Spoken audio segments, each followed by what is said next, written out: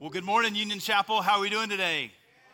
Hey, happy Thanksgiving to you from the Hughes family. So great to have you guys here with us, whether if you're tuning in online, if you're traveling, maybe getting back home so you can head back into work this week, or if you're in the room, want to just welcome you.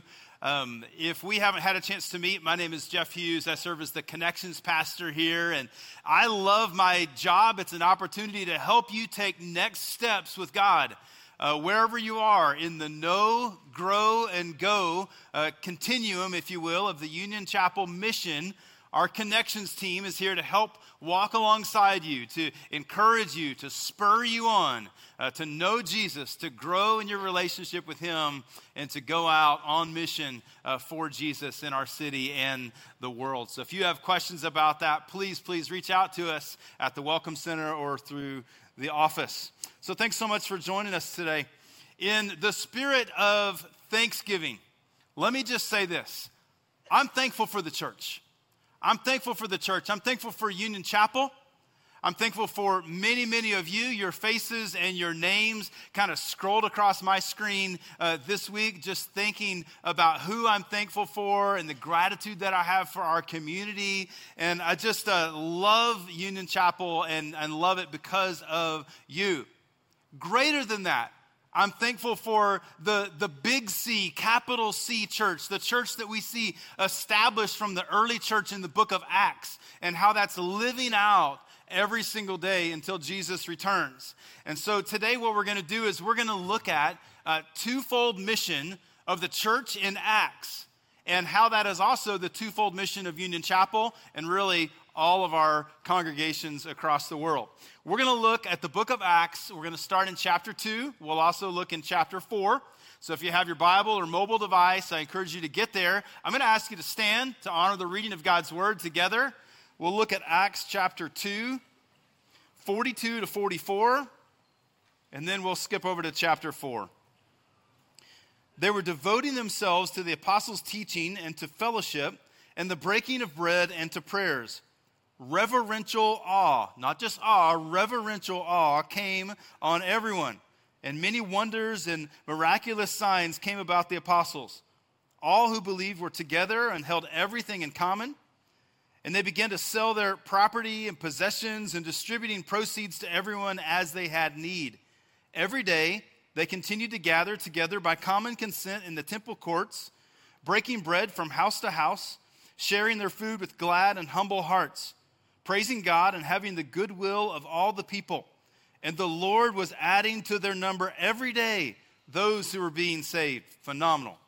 If you'll flip over to chapter 4, I want to look at verses 32 to 35. The group of those who believed were of one heart and mind, and no one said anything that belonged to him was his own, but everything was held in common.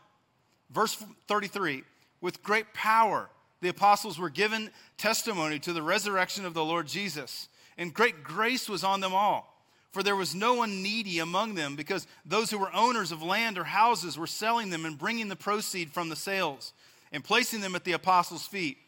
The proceeds were distributed to each as anyone had need. Now look up here for just a moment. Church, it is essential that we recognize and realize the twofold mission of the church in the book of Acts and how that applies to us today. Both the gathering and the scattering of the church is what we're going to look at today. Before you sit down, I want you to look at somebody in the eye. I want you to say, we gather and we scatter, and then grab a seat.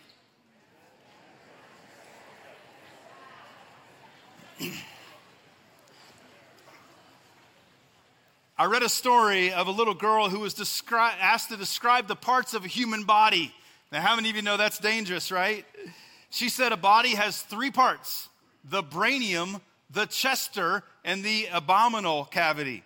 She said the brainium holds the brain, the chester holds the heart, and the abdominal cavity holds the bowels, of which there are 5, A, E, I, O, and U. She was confused, wasn't she? I find that there are many of us who are confused about the mission and the purpose of the church. So what was the gathering and the scattering of the church in the book of Acts? And what does that mean to us in Muncie, Indiana, right here at Union Chapel today? There are two defining statements that we see in these verses that we just read. And the first 2 points I want to give you come from those, and then we'll look at Acts chapter 8 in just a moment. You see, these two defining statements, they ought to describe us. When we think about our community with one another, when we think about this place, the church that gathers will focus on 2 things. And here's the first: community and care for one another. We're a big church, but we're big on community and support and care for one another. In Acts 2:44, we see all who believed were together and held everything in common. This verse illustrates the commonality, the community together. They held everything in common. In Acts 4:32, it says it this way: the group of those who believed were of one heart and mind. They loved what was happening in their gathering so much that they sacrificed personal property for the good of the whole group. They were enjoying life together. Now, there were some exceptions in Acts chapter 4 and Acts chapter 5 where we see a couple elements of fighting. But one of the first descriptions of the church is that they are gathered in community and care for one another. And so I ask, how about you? One of the earliest descriptions of a church service which we possess from the governor of a Roman province called Bithynia. This is modern-day Turkey today. The governor of the Roman province Bithynia, modern-day Turkey, his name was Pliny, P-L-I-N-Y, Pliny. Doesn't he sound like he would be a governor of a Roman province? Pliny. He sends this report of the activities of the Christians to Trajan, the Roman emperor. He's trying to get some advice. How do I handle these Christians? This somewhat of an uprising of people living in support of one another. So he's looking on advice on how to handle them based off the Roman law. And in his report, he documents about the Christian church that they, and I quote, they meet at dawn to gather together and sing the hymn of Christ our God. Now, for some of us, the 10 o'clock service is early enough. Meeting at dawn and coming in to sing and lift up Christ as King is a challenge. Friends, they were a church in community, weren't they? They supported one another, but it cost them. In fact, it cost them a lot. While it's unclear what the initial charges were, the governor decided that these Christians seemed generally harmless, but he also decided that if they did not recant their faith, that they would be executed. They continued to support one another. They continued to share one another's burdens. They continued to gather to worship God, and they were martyred for it. Let me ask you, if you were put on trial for your community, your care and community and support of this congregation and the people around you, would there be enough evidence to convict you of someone who lives out care and community and support? Or would they go, you know what, these people over here, yeah, definitely. There is evidence in their life that they support one another. They live in community and care for one another. If there's a need, they're helping one another. If there's a prayer concern, they're lifting it up. If someone is sick, they're laying on hands and providing care for them. Would there be enough evidence in your life to be executed for the care and the community and the support of a body of believers? Think about that for a moment. Or would they go, no, they haven't really taken this seriously? What we see here is these folks were martyred for their care and community for one another. How about you? You know, we have a lot of different places where you can connect in community at Union Chapel. And we talk about this a lot. I talk about this regularly with people, almost on a daily basis. Folks will come and they'll stop by the office and say, you know, I've been to this church for 2 or 3 years, but I really haven't gotten to know anyone. And we'll ask, well, have you ever gathered in a circle with anyone outside of the large group where we sit in rows and worship together? Oftentimes the response will be, no, I haven't, or I'd like to try that, but I don't know how. And listen, we love helping you to connect in community with one another. There's great ways where you can volunteer in a small group, you can serve together, and you can truly get to know people in an authentic way. You know, that's challenging to do in this room, isn't it? It's tough. We're in rows, and there's a place for rows, but there's also a place for us to circle up, to have coffee with one another, to have a meal with one another, to open the Bible together, to just talk and just support. One of my favorite things to do is my men's breakfast group. We meet together and we support one another. A lot of times we just ask, how you doing? How can I pray for you? Some of you guys are here today. You're serving. And I love that group. If you don't have a place where you're connected in community, I want to help you do that. And we can do it. The church that gathers will be focused on two things. Community and care for one another is the first. And the second is connection to God, our source of power. Acts 4:33 says, with great power, the apostles were giving testimony to the resurrection of the Lord Jesus. So why do we gather? We gather to connect with God, to give him glory, to give him honor. He does not need this from us, but we worship our Creator. You know, maybe you're relatively new to church as a whole. That's another great thing that I love about my job is the opportunity to walk alongside people who say, you know, I've never really done church. Awesome, that's great, come on. So we have these conversations a lot, and one of the questions that I get, which maybe if you've been a Christian your whole life, you've never thought about this. Here's the question. Why do we stand up and sing to the screen? Friends, we're not singing to the screen. We don't stand in this place to sing to the screen. We look at the screen for the words. We stand to sing to God. As we gather here, we all are performers, every single one of us. Some of you, that's kind of scary. You know it. But we're all performers for an audience of one, God himself. We worship him. We don't sing to a wall, and neither do we gather for a band to perform for us, though they do an amazing job of leading us. I'm so thankful for that. The purpose of the church is to give God worship and to plug in, to connect to the source of power that is God himself. You know, coming to church it's not an event. It's not an event where we come and we gather in this place and rah, rah, rah, and we feel good about ourselves when we leave. It is actually the fulfillment of God's desire. I mean, read the book. The Old Testament, the New Testament, it outlines the purpose for this gathering right here. And the purpose is not about us. Now listen, we're gathered in a room right now. It's climate controlled. It's not raining on us right now, though it is outside. You're sitting in a soft, comfortable seat. Some of you are in the dim lighting, and I can see you're just kind of settling in for your nap here this morning. You've just walked past a coffee shop that had the aroma of fresh brewed coffee.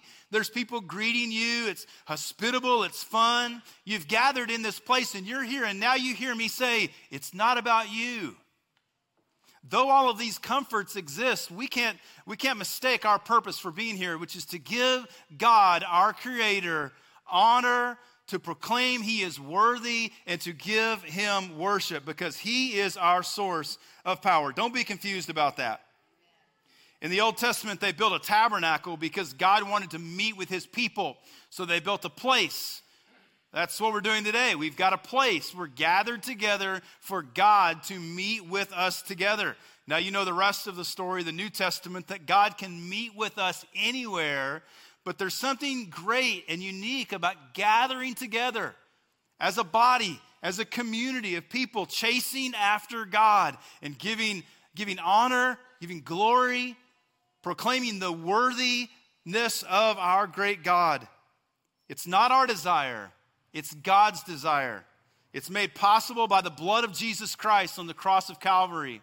Unless we mix that up, we are just gathering as a social club and not the church of Jesus Christ. So don't be confused, my friends.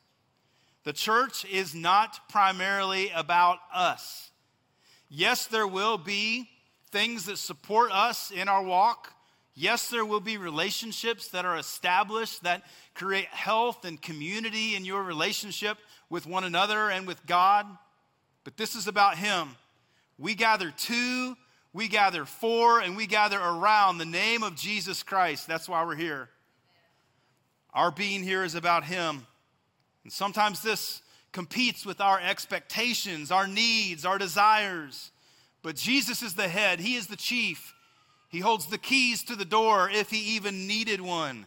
He owns and loves the church. Are you getting this? I think so. Acts 2:47 says, praising God and having the goodwill of all the people, and the Lord added to their number every day those who were being saved. You might not realize this, but here at Union Chapel, we add to the number of people making a significant commitment to follow Jesus on a regular basis. We not only have people who check us out and join Union Chapel for worship every single Sunday. In fact, that number, which a lot of us might not know, there's 100 people who check out Union Chapel every single month. And we're plugging them into small groups. We're plugging them into worship services, plugging them into services where they can volunteer and give of their time. And lives are being changed. When we baptize people in 2 weeks from today, we will celebrate our 200th baptism this year. Could we celebrate that? Amazing. It's not about the numbers. It's about the stories. Every number has a name. Every name has a story. And every story matters to God. And if you're in this room and you would push back on that, you would say, no, my story or my name doesn't matter. My friend, you're wrong. You matter. You're significant here and in the kingdom of God. And so if you hear a voice telling you that, don't believe the lies of the devil. Listen to God. Matthew chapter 28, 19 and 20, Jesus says this. He says, go, therefore, and make disciples of all the nations. Do what? Baptizing them. Baptizing them in what? The name of the Father, the name of the Son, and of the Holy Spirit. Doing what at that point? Teaching them. Teaching them to observe all the things I have commanded you to do. And lo, I am with you always, even to the end of the age. You know, Jesus asked his disciples to wait until the coming of the Holy Spirit. And then at that point, they should go. It was as if the starter pistol fired and the runners took off. You've got to wait for that moment. And friends, the Holy Spirit, when it was falling upon the church in the book of Acts, it was like a starter pistol that said, go. And they went. And we should too. But I love what I see in Luke 24:48. Behold, I send the promise of my Father upon you, but tarry in the city. Tarry, not a word we use too often. Tarry. Tarry in the city of Jerusalem until you are endued with power upon on high. So they were to wait. They were to tarry. They were to gather. They were to wait in the city of Jerusalem until they received the power of the Holy Spirit upon them. Friends, as we connect with God, we receive the source of power. Plug into Him. Connect to Him. You know, maybe you've just been coming to church. You've just been sitting here, but you haven't truly connected to God.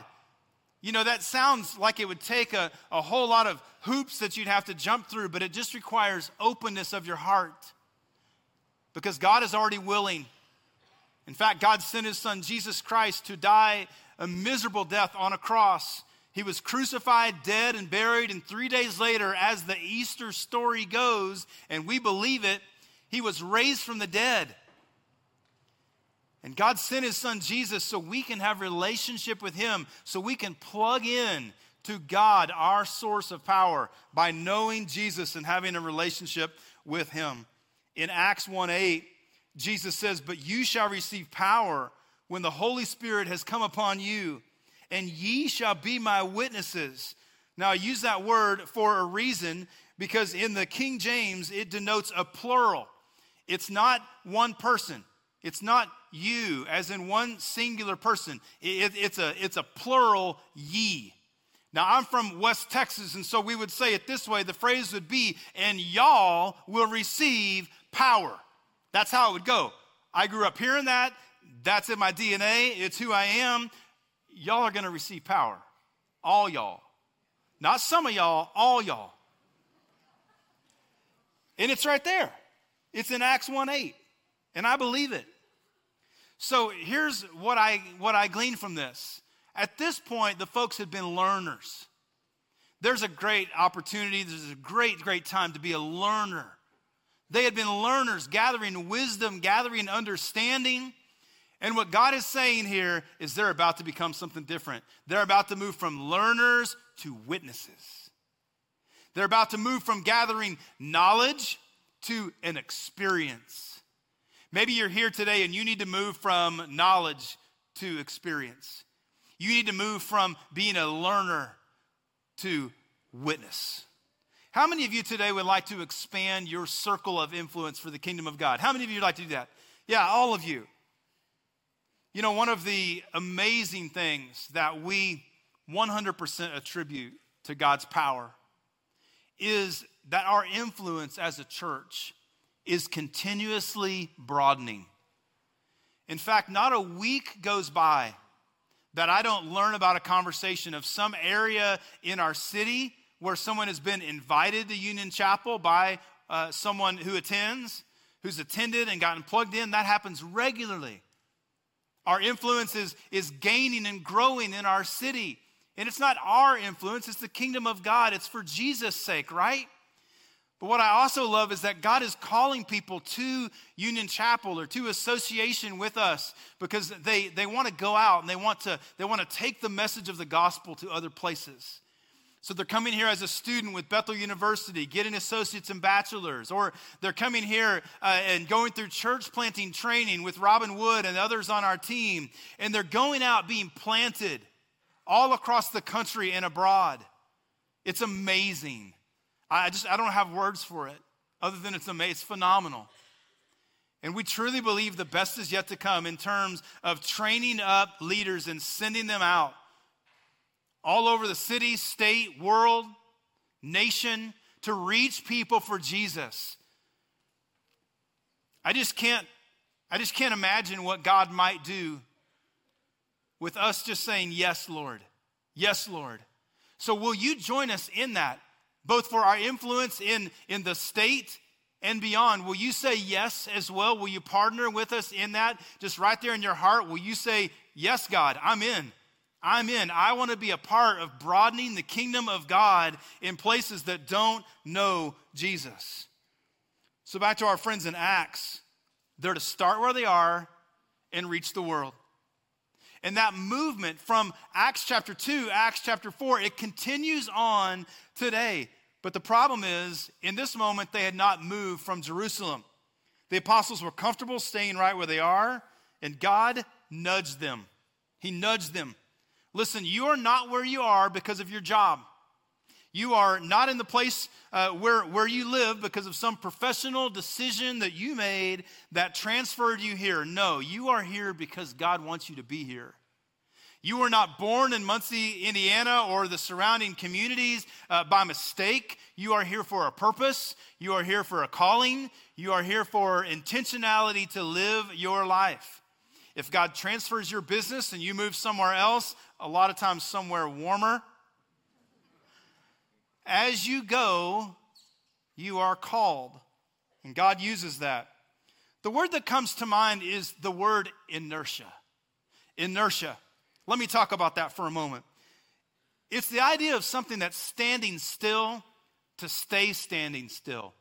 Or something that's moving to continue moving or even gather speed. You know, it's very difficult to steer a car that's not moving, but you get it moving a little bit, you can steer it. And a lot of times, that's what persecution does. That's what transfers do when we don't see them coming. My point is not that we should seek persecution, no, but we should be aware of how often it is used. These moments of relocation or persecution that causes us to really dive into what God is wanting for us. I want to say something to somebody here today who is feeling persecuted or you just don't understand the situation right now. And I want to tell you this, what the devil meant as persecution to put water on the flames of God, God will pour gasoline on it in exchange. And if we'll just grab a hold of that, if we'll let that sink in, what feels like persecution from the devil himself is likely to stir the flame of God for you to be used. So lean into your relationship with him. Get closer to God. Get closer to those in community. Reach out to God, your source of power. I read about an interesting parallel of this in 1949 in China when the national government was defeated by the communists. There were 637 China inland missionaries. Okay, so 637 missionaries who had to leave, forced out. They had to go. It seemed like a total disaster in China. Yet within 4 years, 286 of them have been redeployed to Southeast Asia, Japan, while the national Christians in China, even under severe persecution, began to multiply. So what seemed like persecution that was going to condemn or thwart the work of God and just snub it out in China, 637 missionaries all left. They're redeployed in another area.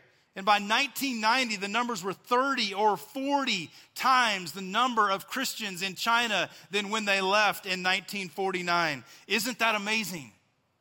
And China continues to follow God, and there are people who are rising up to follow Jesus in a powerful way in that country. And so you should pray for them, because we don't know persecution very well, do we? We don't know it. We don't understand it. But it began with persecution, and there were people connected to God. Let me tell you, God can change your story. God can rewrite the story right in front of you. This looked like a bad news story for all the missionaries who were pulled out of that area in 1949, but God used it for good. Maybe you need to reach out to God today, because your situation right now, it doesn't look good. Reach out to him. Cling to him. Grab a hold of the hand of Jesus Christ. He'll meet you right where you are. Well, the gathering of the church matters, but taking part in the gathering of the church really is only half of the job. We gather so we can what? So we can scatter. In Acts chapter 8, I want to look at these 5 verses. We'll put them up on the screen for you. It starts and it says, "And Saul agreed completely with killing him." Oh, that escalated quickly. Not even like, maybe we should. It's Saul, and he says, "I agree completely with killing him. Let's do it." Now, on that day, I would imagine in that moment, there was something called persecution. And it began against the church in Jerusalem, and all except the apostles were forced to scatter throughout the regions of Judea and Samaria. Some devout men, they buried Stephen. Buried him. Get that. They made loud lamentation over him. And Saul was trying to destroy the church. Entering one house after another, he dragged off both men and women, and he put them in prison. Now, those who had been forced to scatter went around doing what? Proclaiming the good news. Proclaiming the word of God. Verse 5, Philip went down to the main city of Samaria and began proclaiming the Christ to them. So Philip says, I'm going to preach. Might as well, right? Going to be thrown in prison, going to be killed. I'm going to preach. Acts 11, 19 and 20, listen to these words. "Now those who had been scattered because of the persecution that took place over Stephen went as far as Phoenicia, Cyprus, and Antioch, speaking the message to no one but Jews." Now verse 20, "But there were some men from Cyprus and Cyrene among them who came to Antioch and began to speak to the Greeks too, proclaiming the good news of the Lord." I want to give you one thought with the scattering of the church from the book of Acts, and it applies to us in a direct way, and here it is. They chose to evangelize instead of agonize. They chose to evangelize instead of agonize. You see, those who were scattered had to decide whether they would simply be refugees or whether they would be missionaries. The life of a refugee is constantly thinking about where they came from and how they can get back to that area. They're afraid to go back. They're afraid to go forward. They're afraid of the past, afraid of the future. The life of a refugee is fueled by fear. But the life of a missionary is fueled by joy. And they look at their life as opportunities to share Christ with others. Remember Acts 8:1? They were all scattered throughout the regions of Judea and Samaria. There's two different Greek words for this here, for the word scattered. Now, I don't want to dive too deep here, but I think this is significant. The first is dispersed. And that's not what's used here. The word dispersed is like you take some ashes, you disperse them out in the ocean, the wave crashes over them, and they're gone. But that's not the word used here. The word used here, scattered, is disaspero, which is an agricultural term. So follow me here. We translate this into an agricultural term, which means to plant. To plant. So they were dispersed out from that area, and they were planted in a variety of places. They were scattered, and they went everywhere to preach the word. So what the scattering of these people did is it planted seeds for God wherever they landed. And that's what the scattering is about. It's about when you leave this place, when you go to the grocery store, or tomorrow when you go to work, or you meet a business associate, you're being scattered out of this place. Sometimes being scattered just means driving down McGalliard and going in a store.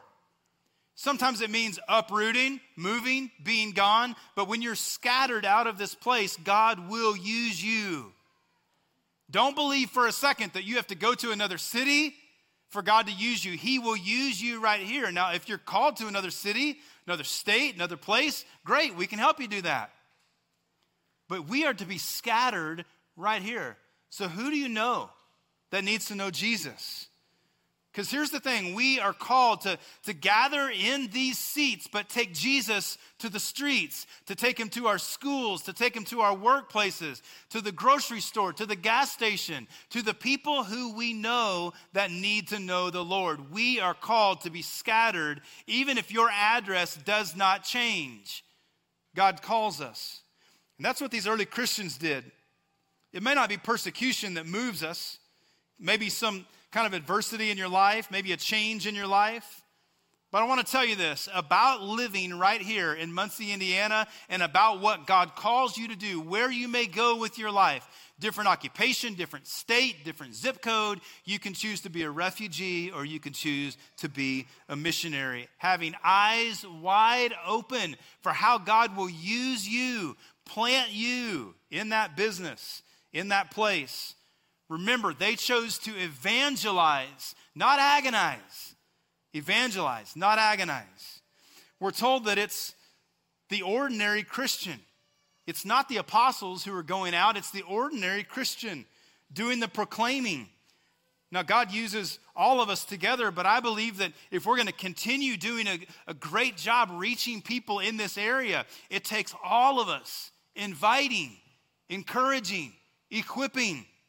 You heard Pastor Glenn talk about the Christmas Eve invitation card. It's right there in your seat. Grab one if you want. Go ahead and look at it.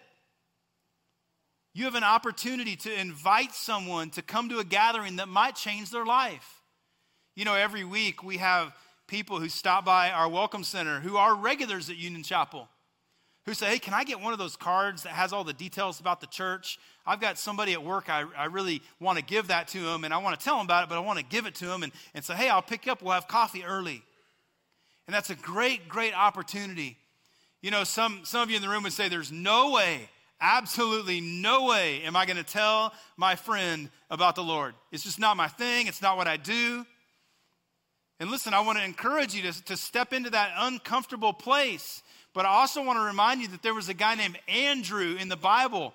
And what Andrew did is Andrew would go and he would grab people. He would talk with them. He would build a rapport with them. And then he would take these people he met to his brother Peter. Now, what did Peter do? Peter proclaimed Jesus to them. And so Andrew was what I call a bringer. Andrew would not only invite somebody to come and talk to his friend Peter, his brother Peter, he would bring them to Peter, and Peter would share about Jesus, and they would come to the faith. Andrew didn't have the ability to talk about Jesus. Now, I think he did. But he would take people to Peter, and Peter would share. I attribute that in the same way of inviting or bringing someone to this this space right here, bringing someone to Christmas Eve or to a service, we can help you share the faith and help them get connected. We've got to choose to evangelize instead of agonize. As I close, I want to just share this thought here. We are called to be both the church in community and the church on mission. God calls us to gather right here in this space, to worship, to sing, to proclaim his goodness, to plug into the power of God, to connect to community. But God also sends us out as a mission to the world. We're called to be both a fellowship and a force. And I believe that if we'll grab a hold of those ideas, that God will use us in the same way that he used the church in the book of Acts. I want to say again that I'm so thankful for this body of believers and the way that we gather around these ideas. We do believe that the best is yet to come as we live out the church of the book of Acts and the twofold mission of gathering and scattering. I want to invite you to think about these three things and what step God may call you to take today. Would you just bow with me right there where you are for a word of prayer? You can stay seated. God, you have been witness today to these words. You've been speaking these words to people's hearts today, even other words that were not in this message. I pray that you would give us all instruction about the areas of our life that need adjustment, to take action on. Now, right now, friends, I want to invite you to decide which of these three thoughts you feel like God is calling you to take action on. We're going to put them on the screen for you right now as well. Do you need to contribute to community and care for others? Maybe you need to connect to God as your source of power. Or maybe for you, it's choose to evangelize instead of agonize. I want to invite you 1, 2, or 3 to think about which one of those you need to take action on today. And I'm going to ask you to take one step further. I want to ask you to hold up a hand with a 1, 2, or 3 just around this room so I can pray for you as you make that commitment. On the count of 3, hold up a 1, 2, or 3 for which one of those you feel God leading you. 1, 2, 3. Hold your hands up. Awesome. People in every area, every category. Amazing. Now, Lord, you have seen and heard this declaration that we desire action in our life around this message. Speak to us, guide us, give us the steps to take. In Jesus' name I pray, amen. Stand up with me, let's sing for just a moment.